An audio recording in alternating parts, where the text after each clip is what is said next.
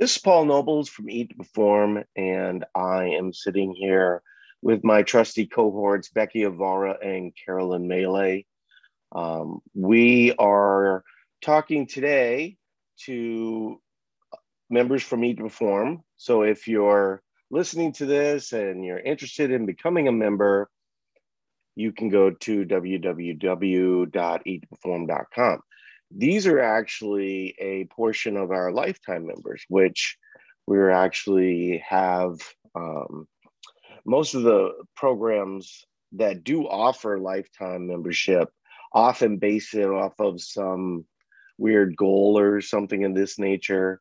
What we try to do, this is actually what we want, right? We want people to be managing their weight and health for life with food as an ally, right? And so most of the time, most of the people on this call are actually eating more and not in these endless dieting cycles. And so we're going to try and talk a little bit more about performance today.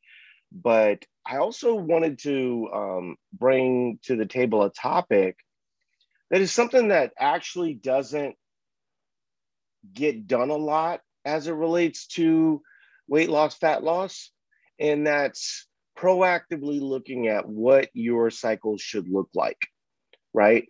And and I can give some examples as we go, but if you think about it, most of you that are listening to this have probably spent most of your life reacting to weight being up or a trip or something of that nature that really isn't super helpful as it relates to long-term goals, right? It's really reacting rather than being proactive about your journey. And so when we look, one of the reasons why we wanted to do this one is specifically on this date is because the good majority of people that are working within Eat Perform, they have kind of these general outlines of when fat loss should happen. Now, you can choose whenever you want. And one of the things that I would definitely have had this discussion this week with a few people is that you want to build in the idea that I'm going to talk about, but also build it in flexible, right? Because I think what happens is if you walk into the situation and you go, well, I'm going to do this for 9 months, and then all of a sudden your weight starts to bug you, you'll almost feel like you don't have options. Your coach can walk you through various options, right? And what often happens in that scenario, by the way, Carolyn, you mentioned someone cutting their grass, and certainly my neighbor just immediately started cutting their grass. So hopefully it doesn't show up too much on the audio. But, without that proactive way of looking things, um, that can get messy. But also this idea that, oh, I have to wait to that specific day, right, can also become paralyzing. Because if you're going for 9 months and you decide to stop at 8.5 months because your weight is starting to bother you, or maybe something came up, a wedding or something, that it just actually works out a little bit better to be more proactive and start your fat loss cycle at 8 months. One of the things that I think happens is that many of you think that we don't want you in fat loss, right? And that is not true.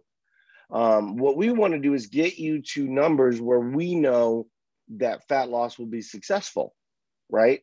And the only factor that will come in as we are proactively helping you get to these numbers and cycles is if you are too low. So let me give you an example. So let's say that someone, is considering fat loss, has proactively looked towards it, and they want to do what I'm saying. If you're at 1,700 calories, we're going to say no, right? Now, what we'll often do in that scenario is say, well, why don't we start in 4 weeks? And right now, we'll go ahead and start reversing you all the way to where we need to, and then we can get going. Now, a lot of people find that frustrating, but the data is very clear on our side. All you're going to do is um, build in this idea that you're going to have success and then you won't have success, right? And so I talk about this a lot. And I also want to kind of mention this from the standpoint of performance, right? When we're talking about performance, the calories need to be higher.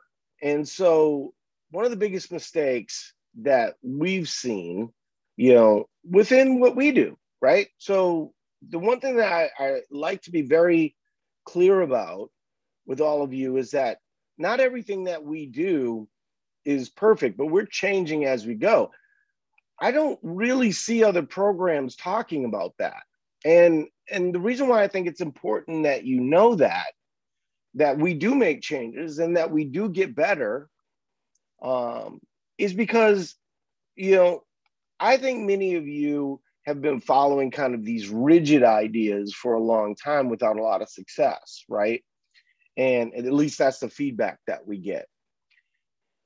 The reality is that there's a lot of trial and error that needs to happen in these scenarios that honestly, on an individual basis, it's hard to tell how people are going to respond to that.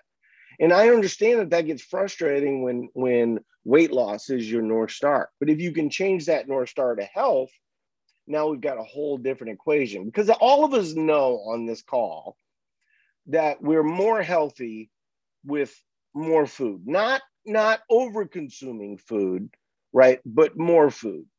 And so because of the amount of data that we have, and there's a lot of people that will go, well, but what about me? What if I'm different? The math is always the math, right?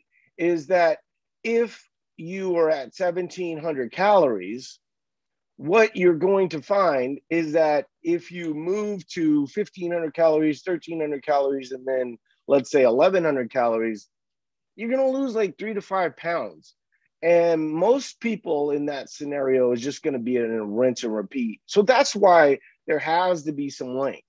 Now, when we say 9 months or 6 months, kind of depending on your various situations, you have to understand that we're working with the data we have, but at the end of the day, everybody's situation is a little bit different as it relates to age, as it relates to what you do. I see a lot of people that over rely in a fat loss cycle on the calories.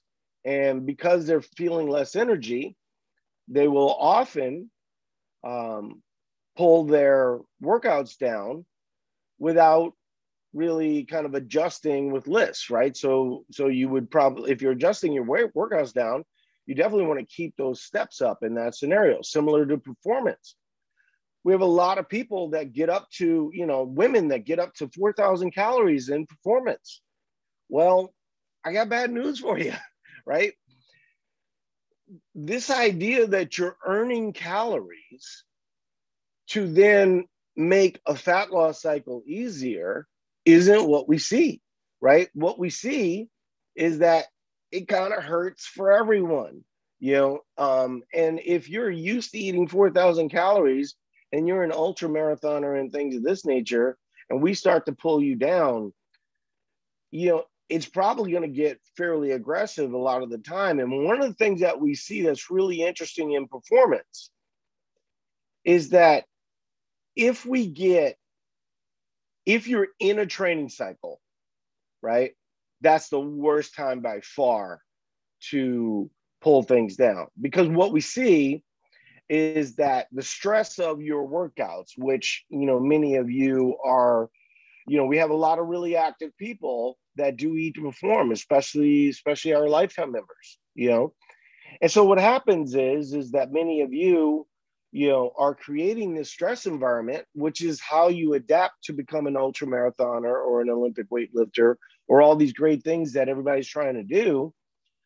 But it doesn't set up well when you're under eating. So your body does preserve a little bit more. And so we do see people that are in that situation actually holding on to weight, holding on to water, holding on to fat to a certain extent, because the stress environment is preserving the performance side and not the weight loss side, right?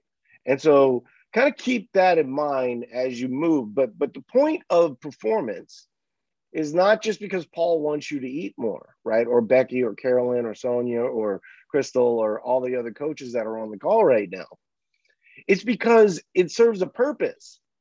The idea is that at the top end, you're actually building muscle as you go and you're getting better at what you're doing. And that getting better is important. And so kind of keep that in mind. But, I would, if I were you, I would base it like this. So let's say that you have 50 to 70 pounds to lose, right? In that instance, I think you probably want to be on 6-month cycle of performance, right? So in general, it's going to take around 3.5 months to run a full cycle, right? Maybe inch out to 4. You could, after 4 months, try it again if you're reversed. But here's the problem with that. So we really want you to be at higher calories for most of the time. So what's going to happen? Well, most people are actually fairly conservative in their conversations with their coach. So it takes us at least 2 weeks to, to get in the range of normal, right? So now all of a sudden we're at 4 months, Well, if you have a lot of weight to lose, are you going to want to gain a little bit of weight? Even if you'd lost 30 pounds, we see people that obsess about 2 to 3 pounds of fluctuation, maybe even 3 to 5 pounds of fluctuation. That should be sort of normal, right? If you think about it. Because, you want to be able to get those calories and metabolism back so that you can draw from it again. But if we play it too close to the vest and we don't have enough time, so we then say, okay, Paul said 6 months, but he said I could do it in 4 months. Were you at the top end of your calories? That's it. That's the answer to the question. And what we see is that many of you who cuddle up to dieting still kind of cuddle up to dieting. And I get it. And we get it, right? But at the same token, do you want to lose another 20 to 30 pounds? Or do we want to lose 8? Because that's the difference, right? And so I see people getting, like, a great example, and I think I've talked about it a few times, but we had a guy start at 310. He's right at about 250 right now, and he's in performance.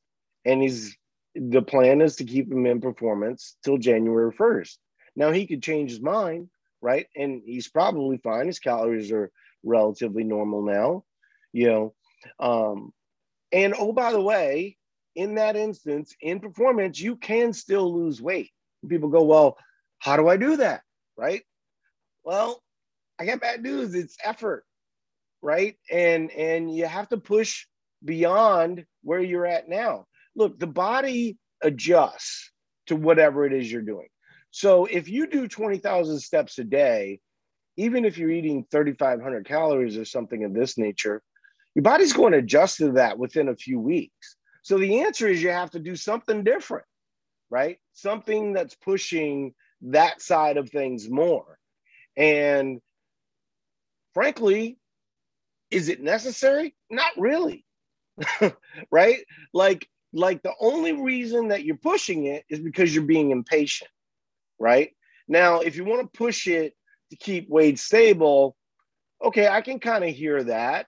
You're probably building lean muscle mass. There was actually a study, I posted it in all the community groups today, where as flexible eaters, the study, you can read the study and you can read my opinion on the study.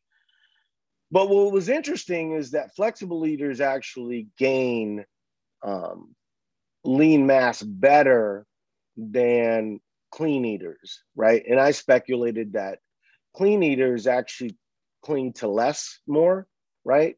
Because it's a little difficult, right? You're eating kale and you're eating your chicken and you're eating your lean beef. And so ultimately that lends itself to not eating a lot of calories. So there is that side of things. And then there's the other side of things where when you're eating your kale and you're eating your chicken and you're eating your sirloin and you go, screw this, I'm going to try and enjoy myself. A lot of the times, if you're under eating in that instance, the wheels can kind of come off at least once. But what do we know about at least once? Well, if you're checking your weight and your weight goes up 3 pounds and your clean eating isn't working, you might just say, fuck it, right? And now we were creating a much bigger problem. You got to think of under eating as a very sensitive time for your system, right? And you don't want to be playing with that to the point where this is the worst thing about cheat meals, right? Is that when you look at cheat meals, one, it's just a very negative mindset to have, you know, when we're talking about food, right? And your relationship with food, because everything, you cheat on a test at school, you cheat on your wife, you cheat on all these things. They all have negative connotations. So our brains naturally go to, I'm doing something bad, something I should feel guilty for. Enjoying food is never something you should feel guilty for, right? Um, and I think a lot of that lends itself to kind of these lists of foods ideas. And I only eat this list of foods between 5 to 11, and then you consume like 4,000 calories, within that time window. That is just really, really not a great way to go, right? And it's also very hard from a performance standpoint, because when we look at like how food loads, it's going to load really in a 24-hour window. So you get that one day that's awesome. I remember this video of like a low carb guy, right? And um, basically, his idea was that he was going to go ahead and have a cheat meal after like a super low carb week. And then the very next morning, he just went in and burned up all his glucose stores. I mean, first of all, just the idea of that, as if the glucose stores are not going to somehow come back through the process of gluconeogenesis. It comes back no matter what. So this idea that this dude thought he was creating this thing, now he's certainly creating a calorie deficit from that. But like I said, with the 20,000 steps, after a few weeks, your body is going to figure that out, right? And so now all of a sudden, you have done this thing that is really stressful for your system, and you're doing it to earn, enchiladas, right? That you had on a list, along with 3 pints of ice cream, and just all these things that kind of happen when you have like this cheat mindset as it relates to food. This is why your super days have, some parameters to them. Now, on your super days, can you eat somewhat flexibly? I would actually hope that you do, right? The study that I talked about, the article that I just wrote about clean eating versus flexible dieting, you know, I think there is a certain amount of rigidity that needs to happen in fat loss. And that's why the periods are short. But in performance, you should kind of push that a little bit. Now, I get it, right? You lose a lot of weight in fat loss and you kind of want to keep all that weight off. But if we can look at it as spurring on these great achievements and things of that nature, not earning food, right? Like we did a few podcasts this week. One of the podcasts was with new people. And it's very difficult to get new people out of the mindset of earning food, right? Just because it's drilled into them so hard all over social media, all over all these things, right? And it's similar to what I just said with the case of the low carb guy that, is working through this. You hear Joe Rogan talks about it all the time, who's a big low carb advocate. I don't really follow Joe Rogan, so he may have changed his opinion on it, but I don't think he did. But he talks about pasta all the time. You want to know who doesn't talk about pasta all the time? People that eat pasta, right? Like I can eat pasta whenever I want, so the mindset of kind of this rigidity, when we're in performance, you should push those calories occasionally outside of the plan, right? And you just have to be a little bit more comfortable that the idea isn't weight loss, it's weight stability. And sometimes that weight stability might take 6 to 10 days to come back, right? Especially in the case of women, we see a lot more fluctuation. Well, we see a lot more fluctuation with people with more weight to lose, right? And then also women will fluctuate 3 to 5 pounds based on time of month and hormones and things of that nature.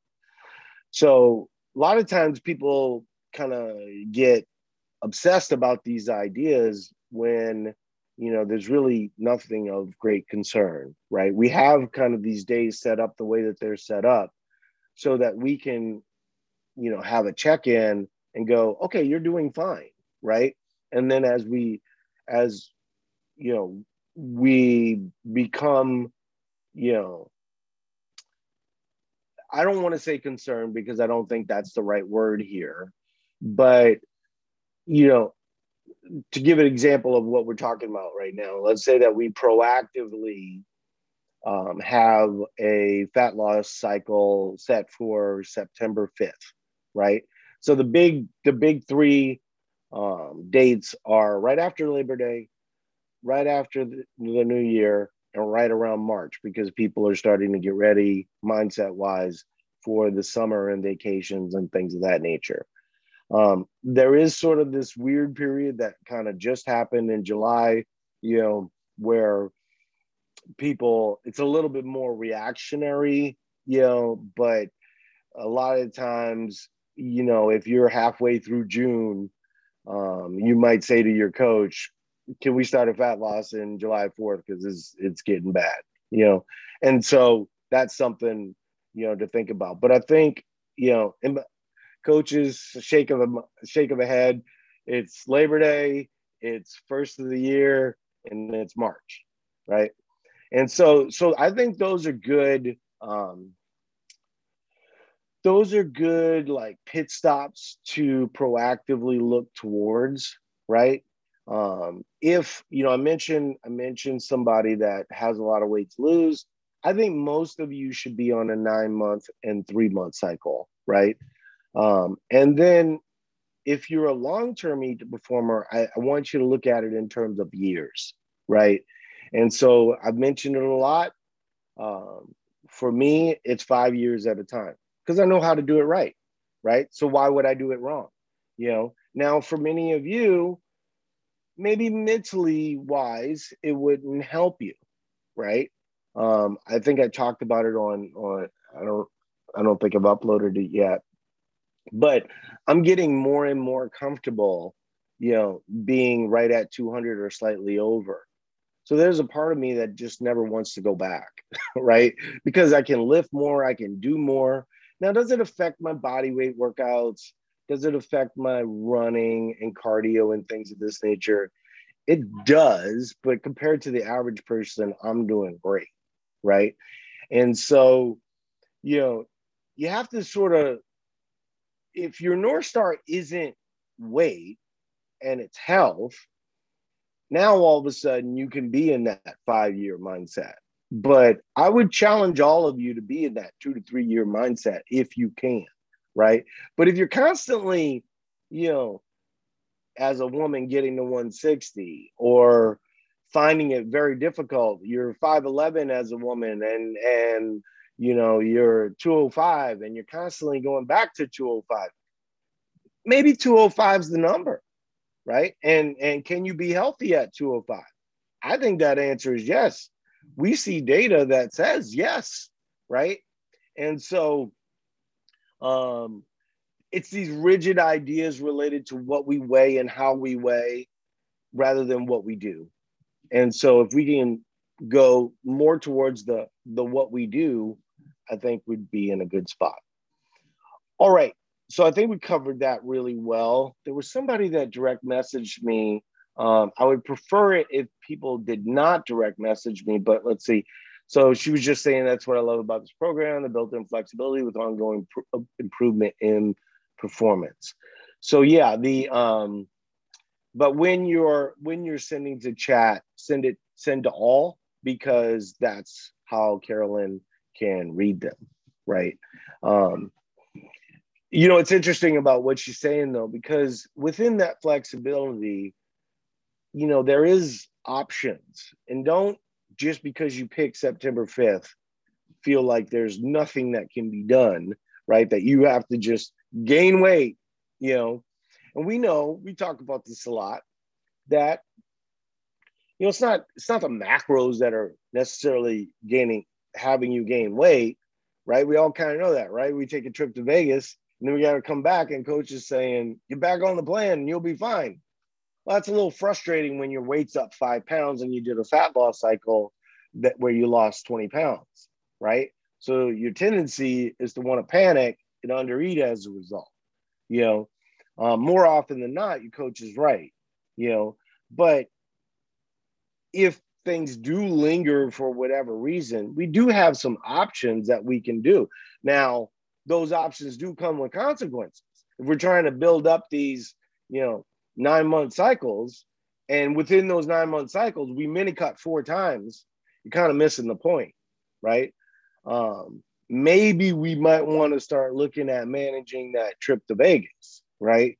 Because, you can have a good time eating 2,500 calories, not necessarily 5,000 calories. And also, by the way, we don't really have to have the discussion about alcohol, do we? I mean, I was recently in Cancun, and I get it, man. I get it. We're all under stress. We all have difficult jobs and things this nature. So I get that on vacation you would overconsume alcohol probably differently than you would in your real life. But, there needs to be some limits to that. I know for myself, having my travel scale was really super helpful. I think travel scales are great because, if I'm on a 10-day vacation and by 3 to 4 days in, my weight's starting to creep up a little bit, on that one day, I just mix in a salad and I'm good, right? But if I don't know what things are, then the tendency would be to go a little bit higher.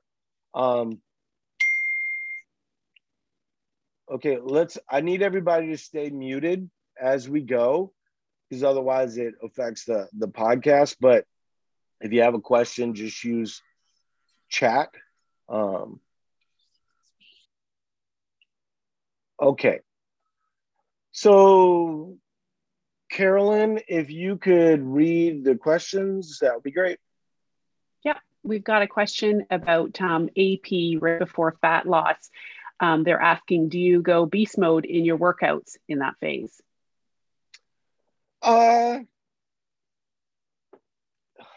Okay, so beast mode is basically earning food, right? So let's take away earning food and let's look at it from the standpoint of building. Are you really going to build in that time period?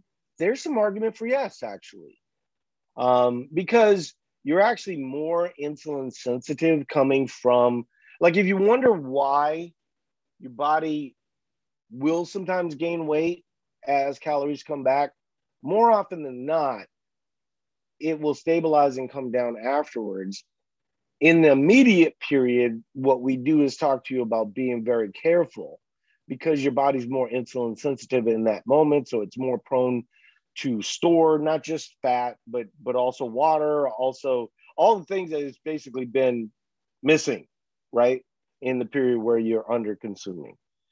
And so I'm not a huge fan of beast mode. I mean, we joke about it a little bit. I'm sure I say it. I don't feel a reason not to say it. But I'm not a huge fan of getting vastly out of the plan. Like even in fat loss, most of my deadlift progressions, most of my squat progressions, they're going to all be similar, right? It's just you might need more recovery, to allow for that. But most of my lifts aren't too crazy. Beast moding, in my view, is sort of working on a hypertrophy cycle, or maybe moving to a little bit more of performance. So, like endurance, as an example, you can certainly, I mean, we were talking about effort earlier. That is one thing that does help with effort. The problem that you run into in that scenario is that you're less likely to hold on to muscle if you're overdoing endurance work, right? So I actually like in AP, I mean, if you were to ask me what's the best thing to do in AP, it's band work. That's the answer, right? Because your body is more prone to build lean mass in that instance. And so nothing is more favorable for hypertrophy than band work, right? And you go, well, why band work? Well, one, if you've ever worked with bands, it's very easy to get in volume. Now it hurts when you're done, and you're often sore, but that volume adds up a lot quicker than, let's say, if you were working with a 35-pound dumbbell, right? So if you were asking me what I would do in AP, that's what I would do in AP. And then I would try to keep steps reasonable. But if I'm doing 8 to 12,000 steps normally, I would probably cut down to, I would say, 5 to 8,000 steps in that instance. What we don't want to do is get into this period where we're sort of earning food. Now, should you have, some of these days where, you have in kind of longer cardio, I would say that there's probably an argument for that, right? Where, we're having one or 2 days a week where you're allowing for that kind of thing. But coaches will recommend that you up your steps a little bit if weight is starting to tick up a little bit, right? So band work, lower steps as much as you can, but maybe keep some cardio. For me, I do hit in that scenario.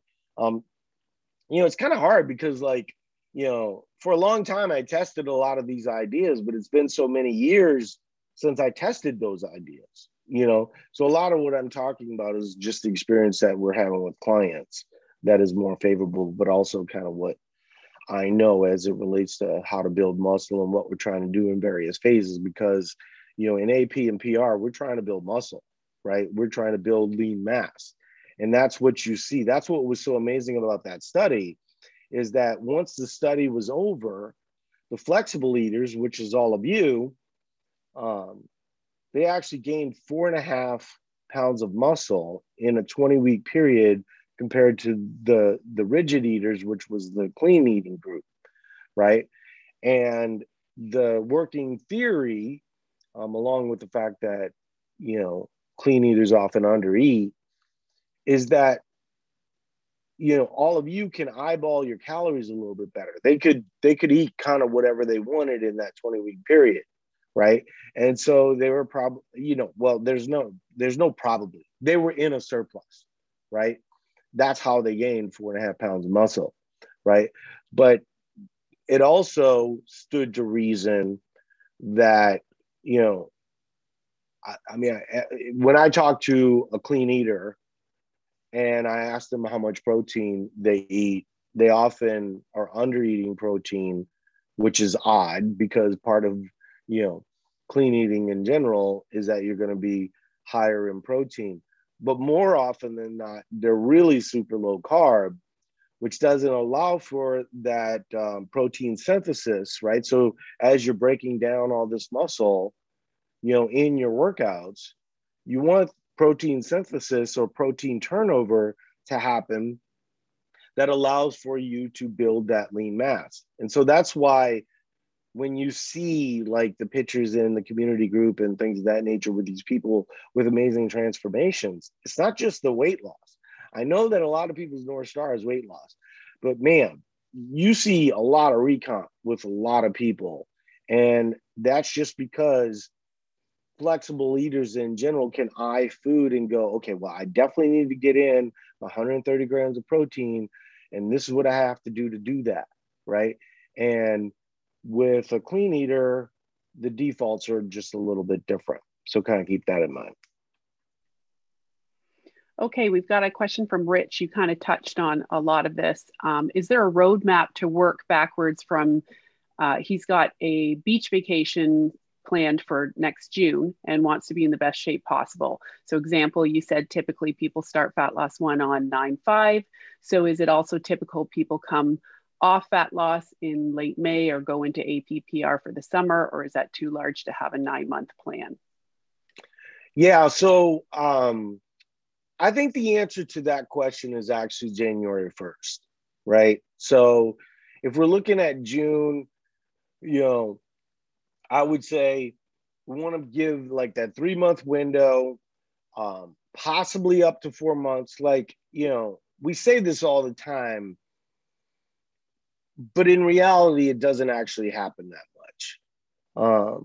Your coach will allow you to continue losing weight if you're losing weight. So you kind of want to build that in, right? So if we can start around January 1st, or I don't know where the weekend lies this year, so it might be January 3rd. But if we can build in a little bit of flexibility, because if you're still losing weight, we're going to allow you to continue on. So that will put you at right around April, right? That gives you 2 months for calories to come back to normal so that you can go on vacation without having to gain 8 to 10 pounds, right? I mean, you might still gain a little bit of weight, but we're seeing so many people that are talking about, how little they're gaining or actually how they're not gaining any at all and actually have lost weight. The reason why I think that that's happening more this year than probably any other year before is because of the standards that we've been setting along the way, right? Where, you kind of only know what you know when you know it, right? And I would say even close to 3 to 4 years ago, it would be very common for someone to, get kind of in their head about their weight, and they might be at 1,700 calories, and then we pull them down and it does virtually nothing, right? We just got tired of doing that to the point where we were willing to lose customers, right? Because we only know what we know, right? And so, there is no math that allows for a lot of progress when your calories aren't high enough, right? And I understand it freaks you out. And I also understand, like I remember somebody saying to me, I'm so frustrated, I want to quit. And I was like, so what are you going to do? Like, what's the big plan? Like, are you just going to start binge eating all the time? Or are you going to raise calories, 500 calories? No, that's not what you're going to do, right? There's no expectations when you're eating 1,200 calories a day, right? And so more often than not, when somebody quitting, right, they just want to undereat anonymously. And there's not a lot of expectations of you as a human being, right, when you're undereating all the time. Like when we say, people always ask me, can I do this without exercise? And the answer is no, right? But do you consider walking exercise? And more often than not, they'll say yes. And then if you think about all of us in our journeys, right? Some of us do great things, ultra marathons and Tough Mudders and just all these things that challenge all of us, more often than not, we started, kind of gradually. And then as we added capacity, we added all these other things because it brought more joy to our life, right? If you're adding these things because you're looking for a specific thing, you're looking for abs or something of this nature, you're essentially putting a timeline on that goal, right? And so, if you can find what you love, even if it doesn't give you abs, you'll stick with it a lot longer, right? And so let me give you an example and get back to the question that Rich asked. If I was working on body composition and I know that I don't love hypertrophy work, right? And I know that I don't love ab work, as an example, a good fat loss cycle might be a good time to do that, right? Because, you're putting a natural timeline on something that you don't enjoy as much as paddleboarding. But, you would kind of like a certain look in Cancun, so that's a good time to do it, right? Now, is it best for muscle building and hypertrophy and things of that nature? Maybe not best, but if you were doing paddleboarding and then you took up hypertrophy work or ab work or something of that nature, you do sort of get a version of newbie gains, right? And so you will see progress. You will hold on to muscle. Now, it might hurt your end game for fat loss, right? I'm saying that wrong. It's not going to necessarily hurt your end game for fat loss. It's going to hurt your end game for weight loss, right? Because the hypertrophy work is going to hold water in your cells and glucose in your cells and preserve, all the things you need for this great capacity, right? And so kind of keep that in mind that, if your tendency is to work out 5 to 6 days, your body's going to hold on to a little bit more of that water, glucose, all the things that you need somewhat as a stress response, right? So towards the end, one of the things we're doing more and more is that in the last week to 2 weeks, we're having people move more and more towards lists. Because when you think about those phases, one, you really want to lose as much weight as possible. Don't kid yourself, right? There's a strong correlation between how much weight you lose and how much fat you lose, right? And so, is there some advantage to not losing muscle because you're using lifts? Yeah, there is, right? Now, will you see a little bit of a rebound? I have a great example of a client where she was kind of stuck at about 146. I think we landed at 138.7 towards the end, where she in the first 3 weeks. So we went to mostly lifts with like 1 or 2 days of strength training. She got down to 138.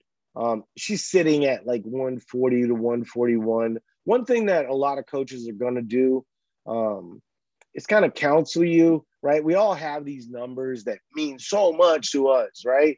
The 129.9 and for men it might be 189.9.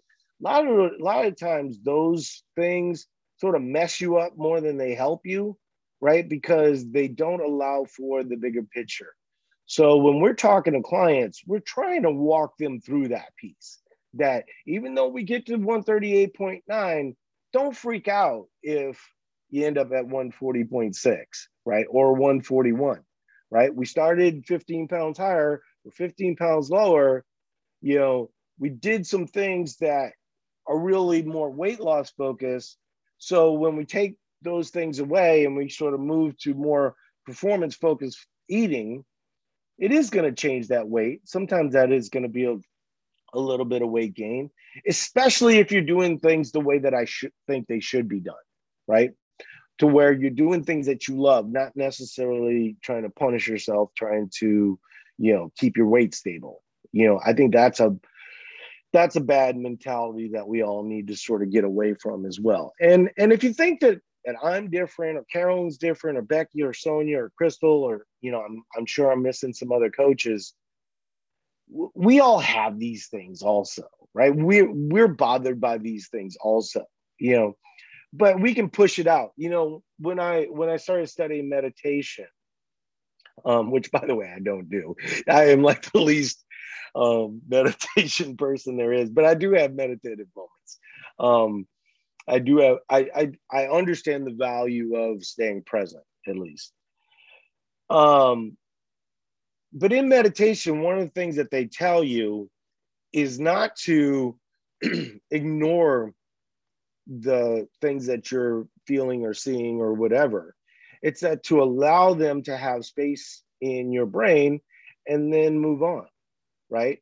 The more you kind of deny it, the more likely it is to kind of dominate your spirit and come back, right? That's about as spiritual as I'll get on these podcasts. But I think it is sort of important to just allow your body or allow your brain to realize that, no, I want to talk about this. Okay, well, let's talk about this, but then let's push that away and bring in the more reasonable approach, right? But not allowing your brain to unpack it, I think, just lends itself to it dominating you over time, right? And so I think that that's helpful, but which is a long way from Rich's original question. But what's interesting, and I understand, I'm not for everybody, right? I understand, people, some of the criticisms of the podcast is, man, this guy rambles on. You can see how my brain works. You can see, like, in the articles that I write like I talk, right? Because as I'm thinking of things, I'm like, ooh, this is really important. Let me bring this up, right?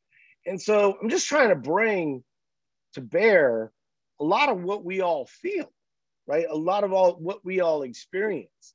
And some people appreciate that. And then the other people are like, I need to lose 30 pounds in the next 5 seconds. I don't give a shit what this guy says about meditation. I'm probably not for you. We're probably not for you, right? That doesn't work.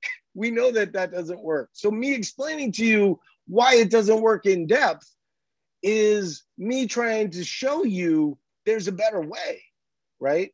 And if I sound urgent in that discussion, it's because it's important. We're the only people talking about this kind of stuff. We're the only people talking about the transparency. The articles that we've been writing showing you kind of the behind the scenes stuff where some people are struggling, and this is why they're struggling, and this is what we do to try and get past that struggle. If you think about a lot of the weight loss programs you would have done or whatever, that's why the Noom thing drives me crazy. When Noom talks about, well, it's the psychology. Really? Is it the psychology? Because I think it's the 1,200 calories, bro. Right? This whole idea that all of a sudden they've unlocked your brain so that your brain can undereat all the time is bullshit. But Noom will come and go just like every other thing does. Or maybe they become the new Weight Watchers, right? Where people go to Weight Watchers. I remember one of the best things that I think Susan's ever said on a podcast is that we all kind of knew the deal with Weight Watchers all along, right? Is that, you're going to use it a lot, right? Because the North Star is eating less in that instance. And so if we never allow people to normalize calories, then we never show them the true answer. And so that's why I talk about that so much, right? And why performance is important. Like even, the criticism of we're not talking about performance. We are talking about performance. We're talking about normalized calories quite a bit, right? And it sounds like we're talking about dieting, but in reality, most of you on this lifetime call are dieting infinitely less than most of the people that are around you. And as a result, maybe they have abs and you don't, right? But you have a more full life, right? And you're living a more healthful life, right? This idea that eating less all the time is a more healthful life is bullshit. And I think we all know that. And I think secretly they know that, right? But they've been imprisoned by these thoughts, you know. So so Rich, start on January 1st. Get to about April, and then we'll be able to normalize calories by June. You're touching on a lot of these questions as you talk, but I'm going to keep running through them. Miranda is asking, is it common to see the scale move up in PR when increasing lifting? If your weight is up in PR, should you have your coach pause your bumps or continue with the bumps when you are not planning a fat loss soon? So it sort of depends on what your calories are, right? If your calories are above 2,000, then maybe you could pause. Here's the reason why you wouldn't pause. What are you doing the weightlifting for, right? You're doing the weightlifting to get better at weightlifting so that you can build muscle and things of this nature. Otherwise, just stop doing weightlifting, right? And just, you know, try and take up long endurance or something. But, you know, kind of defeating the purpose of the weightlifting seems incorrect. Now, how would you address it? Well, you know, I wrote an article about this a while back, you know, and it was a discussion between Stephanie Burke and I, you know, and she was discussing the same thing that you're asking. And I said, well, quit lifting all those weights all the time. And I was like, are you ready to give that up? And she's like, of course not. I was like, well, then you have to understand that weightlifting is anabolic. You're trying to build, right? And in trying to build, you're going to have weight go up. Now, we're playing a game that other people aren't playing. We're trying to keep you weight stable because we know mentally that is going to be better for you, right? A lot of other places, if we are working towards getting stronger and getting better at weightlifting, well, they would just tell you you're going to have to gain 20 pounds, right? We're saying to you, we can keep you relatively weight stable. The thing that I would add there, and the thing that I would add really in every instance, you know, I'm primarily a weightlifter also. And primarily my weight, especially after my knee surgery, has gone up a little bit. But I've also, my body fat stayed the same. So now am I optimal body fat, shredded, 8-pack, vascular? No, I'm not, right? And, you know, I'm just too old for that shit. You know, I'm done with that game. You know, it was fun. Those pictures are great. Go check them out right there in the photos on the Eat to Perform page. I can show you how to do it if you want to do it, but I'm 53. My wife kind of digs me, right? So I'm good. You know, I think many of you are good as well, right? And that, you know, what I don't want to do is kind of give everybody permission to go, you know what? I'm actually good. I'm fine. Peace out, Eat to Perform. No, I still think there's some management of weight along the way that does need to happen, even in my instance, right? But there has to become like this changing of ideals, right? Like one of the things that, you know, kind of relates to your situation is there's this idea of old man strength, right? Now there's not an idea of old women's strength, right? And if you think about why there is not an idea of old women's strength, it's because it hasn't caught up yet. The reality is that the body actually does want to hold on to weight. It does want to build muscle.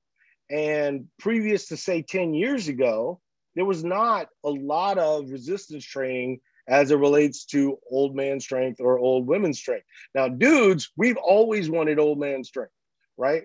I mean, like if you see guys, a lot of the times, you know, I'm trying to say this nicely, but we would rather be strong than skinny, right? As a general rule, you know, and we feel better as people. This isn't to say that there aren't some men that feel the opposite way, but I'm just saying in general, Go to a beach and you're going to see a lot of dudes that are real happy being old man strong.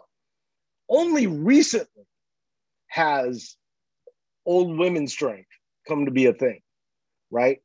But naturally, your body does want to hold on to muscle. It does want to hold on to fat. You should gain weight as you go, right? If you think about it, man, this is really frustrating. I'm constantly doing these dieting cycles, but my weight is sort of gradually going up. Yeah, your body actually wants to hold on to all the things that make you strong, make you more capable, keep you alive, right? So naturally, it's going to be difficult to work against that nature and try to stay 140 pounds because that was your weight when you were 25.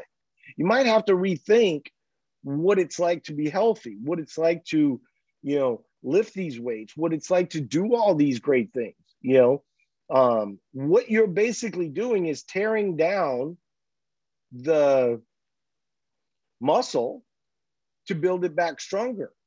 And so if we're doing that, sometimes weight is going to drift up and we're going to have to manage weight along the way. But what I think you're going to find is that if you have these rigid thoughts about what you should weigh, is that you're going to do it more often. And you shouldn't, right? Like, if you're trying to build lean mass, and we know that you are based on the larger pool of people that we see, then you should expect that your weight every couple of years should go up 5 pounds or so. And that's fine, right? What you want to be is that 70-year-old woman on the CrossFit page that looks amazing, but she also doesn't look like Katrin Java's daughter, right? She's like 160 pounds. Now I will say sometimes there aren't always the best examples. I remember saying to my gym owner at one point, I was like, do you have any idea how many people in this gym have some level of body dysmorphia or some level of kind of eating disorder behavior? And he didn't. He had no idea, right? But being the nutrition guy, all the people in the gym would talk to me about this stuff, and, I really think that if we're going to try and get over that, we're going to have to try and go, you know what? My weight is going to have to be a little bit higher. I'm going to have to allow that as I age, right? But there are a lot of people that genetically can perform fairly well even at low calories. And those people aren't always the best example, but by and large, I think the healthiest bodies doing the most things are doing it more correctly rather than incorrectly, right? But there's always that outlier that people come and point to us and go, well, I know Jen, she came in second at the Masters in CrossFit and she only eats 1,100 calories a day. That does exist. You're not wrong, right?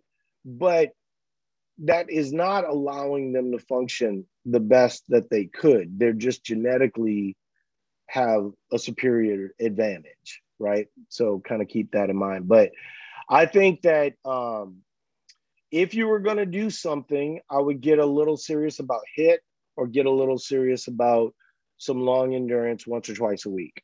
If we're trying to, if you're starting to get to concern level and your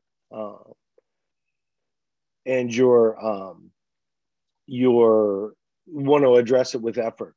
This was interesting. So yesterday they had a CrossFit event at the CrossFit Games. And I'm going to use this and then we'll move on to like the lightning round because we're getting a little tight on time.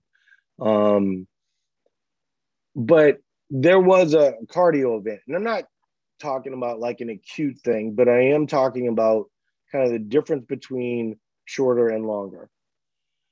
So it was a clean ladder. There was 2 events, right? And one clean ladder was lighter weights, longer run, right? And then the other clean ladder was heavier weights, shorter run. And if you watch the first one, which was the longer run, and then you saw the second one, you would go, well, that person's going to struggle because they struggled in the first one. And that wasn't always the case. But what you saw very definitively was that as you added more cardio, your weightlifting became less effective, right? So if you want your weightlifting to be more effective, you have to understand cardio is going to have some effect on it. Now, I've always believed, I still believe that you have to manage your heart, right? You have to have some level of heart training more than just lifting for a one rep using weightlifting. But even weightlifters, Olympic weightlifters, they all have some level of hypertrophy worked into their stuff. So you're going to have to sort through what is the best plan for you. What's most important to you? Is it most important to you to use weightlifting the way that it's supposed to be? Or is it more important to you to maintain weight, right? What's going to serve you better when you're 89? That's what I would like you to focus on, right? And so I understand weight being up 3 to 5 pounds kind of sucks, right? But some of that weight is 100% going to be lean mass. You just don't see it yet. And you may have to run a cycle later on to see it more. But I think if the more you do it, the more you will trust that the long-term plan allows you to actually gain a little bit of weight as you go, right? And then every year to 2 years, you kind of uncover some of that muscle as you go. But if you want to uncover the muscle and be like that all the time, you're going to have to live in a very restricted way all of the time. And that's not healthy, in my opinion. All right. Okay. Lightning round. Okay. Any issues with introducing new workout weightlifting 1 to 2 times a week during fat loss? No, it's great. I mean, it'll help you hold on to the muscle that you have now. Okay. Another client who walks every day, will they still be able to be successful as others in their weight loss journey? Just you walking. Will. So if we're just having the discussion of weight loss journey, you will have more success just walking. You won't necessarily hold on to muscle as well, but you will have more success with weight loss. Eventually, I would strongly encourage you to add some level of resistance training, even if it's just band work, body weight work, or something of that nature, because at the end of the day, you don't want to lose weight. You want to lose fat. And the more fat you're losing in that scenario, the better off. If you're losing weight drastically, you're going to be losing muscle in that process, right? So I think you're fine, right? But just allow for your mentality to change over time so that you can, really focus on being more capable as we go. And, sometimes, if you have a lot of weight to lose, and let's say you're a woman and you're 250 pounds and you lose 30 pounds, being 220, you're naturally going to feel more energetic throughout the day and things of that nature. This is another example that let's say that you're 150 pounds and you lose 30 pounds doing what you said and just walking. Well, you're doing the wrong thing, right? Because if you're trying to lose fat so that you can have a certain look, what you're going to find is that you'll get smaller, but you will compromise so much muscle in that process. The leaner you are, the more muscle you compromise with drastic weight loss. And what happens is you just kind of look smaller, like a 120 pound version, but don't really look different, right? So that's the argument for some resistance training over time. But if you have to start with walking, go ahead and do that. Okay, we've got a couple questions about scheduling fat loss cycles. Should they be done the same time of the year? She's starting July again. She did last July. I've got another one that asking the best schedule. So let's say over the course of a year, weight to lose is 20 to 30 pounds. I think the best schedule is the March schedule, like February, March, kind of setting up for summer. Part of the reason is a lot of people do it in September, which I think is probably second best in my view. Um, I don't know, all three, there's, like I said earlier, there's three. There's September, there's February, March, and then there's January 1st. Hold on, I gotta mute somebody. So yeah, the those three are all good for various reasons. The argument for January 1st is a lot of times people overconsume over the holidays, and so they see a drastic result, and that's very motivating. My number one is February, March, mostly because the people that started in September, if they have kids, it's a really stressful time. A lot of times you're coming over summer. Summer also has the advantage of, hey, maybe you have more beers in Dairy Queen than you wanted to. So people tend to have overconsumed over the summer. So it can be motivating. A lot of times, right around Labor Day, like I said, if you have kids, maybe even if not, we're kind of like, I don't know if you guys noticed this, but everybody that was on vacation now is not on vacation. So the organizations tend to be a little bit more productive in September, and that tends to cause a little bit of stress as a result also. So I would say, they all have their advantage and they all can be motivating over time. But I think March is most efficient just because the amount of stress that would normally happen in September just isn't there. You've worked through that through the year. The stress of the holidays is away. So I tend to think that that's a little bit more of an advantage. For the person that did July and started in July, I wouldn't look at things rigidly in that way. You certainly could reevaluate based on July if that's when you started. I still kind of prefer like those 3 dates, right? And then adjusting off of those dates if you're, that's the discussion you would have with your coach, right? Is if you've spent a year and in that year, you lost 20 to 25 pounds, and then now your weight's up 5 to 7 pounds, and you're wondering whether or not you should run a cycle right now or wait till September. You're going to have to factor in a lot of things as it relates to that, but that's the discussion you would have with your coach. But there's no reason you can't do it that way. Okay, we've got one left. I think Becky has addressed the rest of them.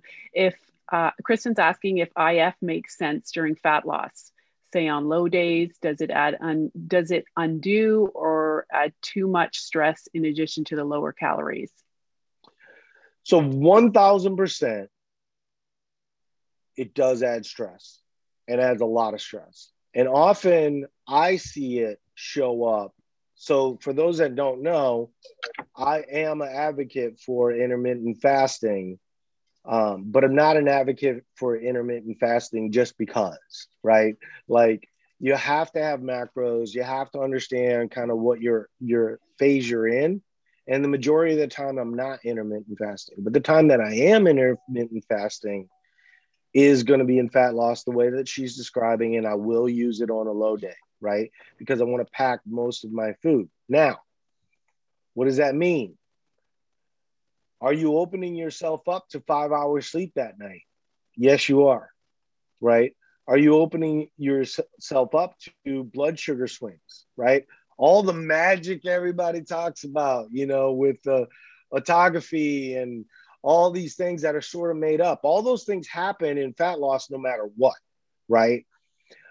But nobody ever tells you about their nails getting weak or their hair going out or all these extreme things that are happening because of all these extreme things that they are doing as a result, right? You're probably not at risk 2 days a week, but don't be surprised if you find it a little bit more stressful. I do find it a little bit more stressful, but I'm able to deal with it with naps or some other things that allow me. I don't always have issues. Um, a lot of times if I come into a fat loss cycle with good sleep going for quite a bit, it'll transfer over to that fat loss cycle kind of no matter what. You can also play with the times, right? So, you know, um, I find it easier to adhere to the diet um, when I fast longer because I like to have bigger meals, right? But sometimes that diet adherence advantage gets lost in the stress advantage, right? So if you're least stressed stopping at noon compared to 4, I would try it both ways to feel what's most right, right? But 100%, I think we should all, you know, have periods where we're comfortable, not eating, right? Um, and managing that because I think that we would all benefit from that experience, right? Um, but it's not for everyone, and if it makes you overly stressed and things of this nature, I mean, one of the things that happens to me, it happens to a lot of you all also, is that as we reduce these calories, you'll often get headaches. Fasting will accelerate those headaches. Now, you can get ahead of that a bit, right, by taking some ibuprofen or something, and usually your body will adjust within, I'd say a week to 10 days. But some people it doesn't adjust, and for those people, intermittent fasting is not the answer, right? Um, and so a lot of these intermittent fasting people, you know, look, intermittent fasting and low carb is real simple. And if we look at the magic advantage of it, it's the simplicity of it, right? But it also accelerates the suck and the struggle because most of them don't have an idea of how many calories that they're eating. And so you'll see people that run like 3-day fasting cycles, as an example, and they lose 7 to 10 pounds of water, and then they gain 12 pounds of water back, right? By the time they're done. And so they suffered for 3 days to basically gain all the weight back. Now, there will be people that go, but Paul, my friend is intermittent fasting, you know, and she's lost a lot of weight. Well, is your friend 265 pounds, right? Was your friend over consuming massively?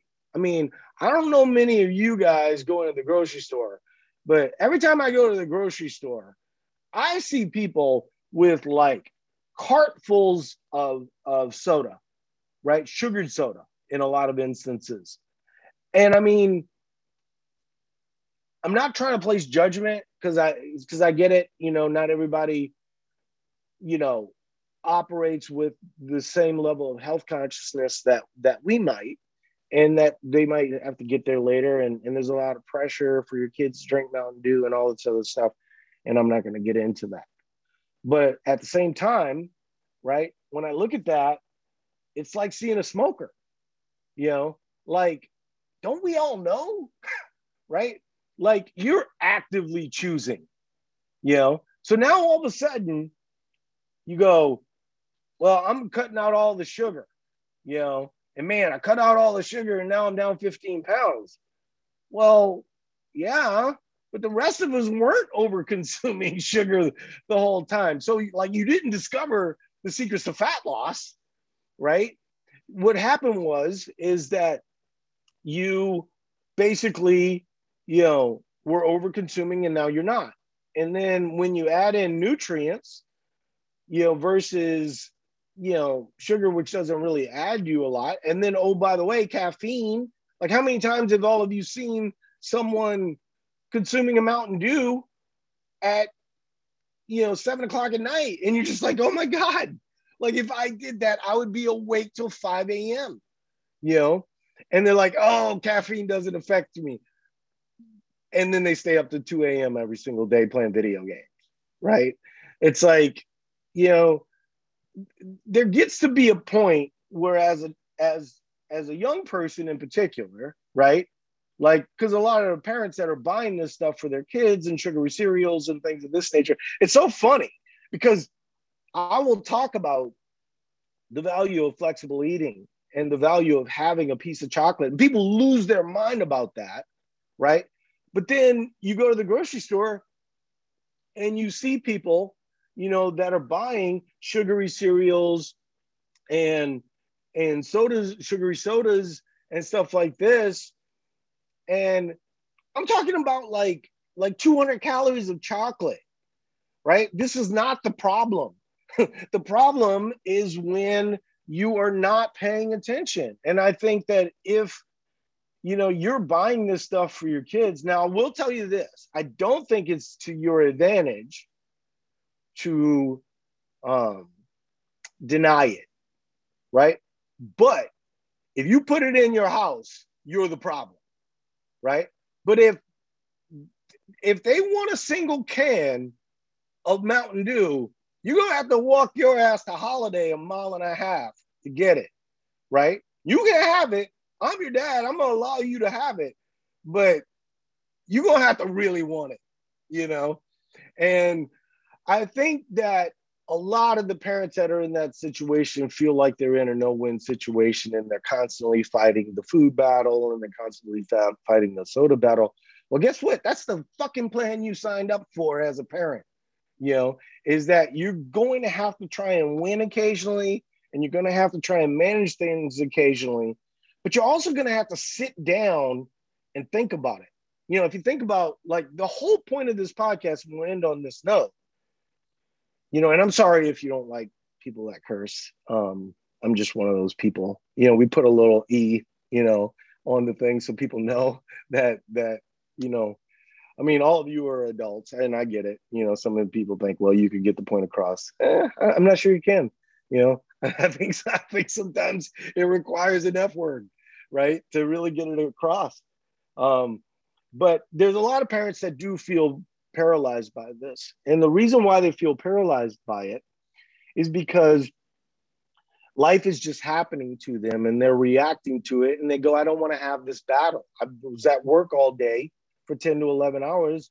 I'm going to allow my kid to drink a Coke with their McDonald's at 7:30 at night because I don't feel like making dinner, right? For today, that's fine, right? But if you do that all the time without thinking about it and that becomes your norm, right? Habits work like that.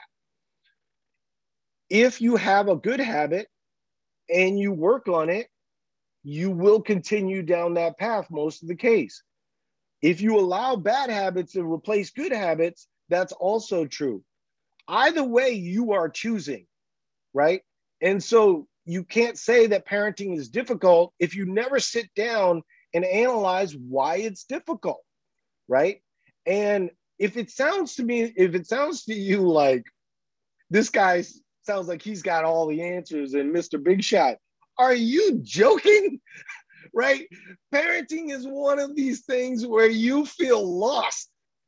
I remember reading all the parenting books and stuff like this, and then all of a sudden you got this little kid crying in your arms and you just feel like the most vulnerable person on the planet. So if I sound like somebody that has it all figured out, the thing that I think makes people better is the humility related to that situation, that I don't know all the answers, but I'm willing to go down the hard path to try different things, right? And if you're battling a 3-year-old and you can't beat the 3-year-old in terms of intelligence, that's not going to be good when they get to be 16. You have to start your winning and you have to start your thinking early on, and you have to take that parenting seriously, right? And I think a lot of us, I remember when I was a kid and I was playing pee-wee football and all these sports and stuff like this. My dad was the coach, so my dad was there, but most of that stuff was babysitting, right? And so mom and dad would go grocery shopping at that time or whatever. That's not the case anymore. We're spending all of our time devoting more time and attention to our children, right? For all the things that they want, right? And in that time, we need to have some analysis of how we can manage the situation better. Because I'm going to tell you, when your kids get 16, they're going to be smarter than you, right? They just have a level of intelligence and consuming that's different, and they don't believe a damn word you're saying. So you have to start to get some of these messages in before, they become a little bit rebellious. And I have great children, both of which are, 19 and 21, and have a great relationship with those kids. But in those two kids, there's two very different situations. And I have to think differently in both situations about those relationships and how to manage those relationships, right? And if I didn't, I don't think they'd be as good at kids, right? But we don't need to get into super parenting mode and things of that nature. I can't even remember what the original question was. It was about fasting. But so anyway, man, I just think of that, 5 to 10 comments in the podcast review. Those people have unsubscribed. But hopefully, I view this as a conversation that I'm having with all of you, right? And hopefully that's helpful. I mean, I think we had something like 67 people when we first started. So a lot of people want to have these conversations. So we're going to keep having them. And the people that don't like it, there's a lot of podcasts on the internet, that maybe are a better fit, right? But I'm sure I'm not for everyone. There's a lot of coaches within Need Reform where, we all have kind of a different style, right? So hopefully you give them a chance as we go. So I appreciate everybody being here, and I'll see everybody next month on Lifetime Power. Talk to you later.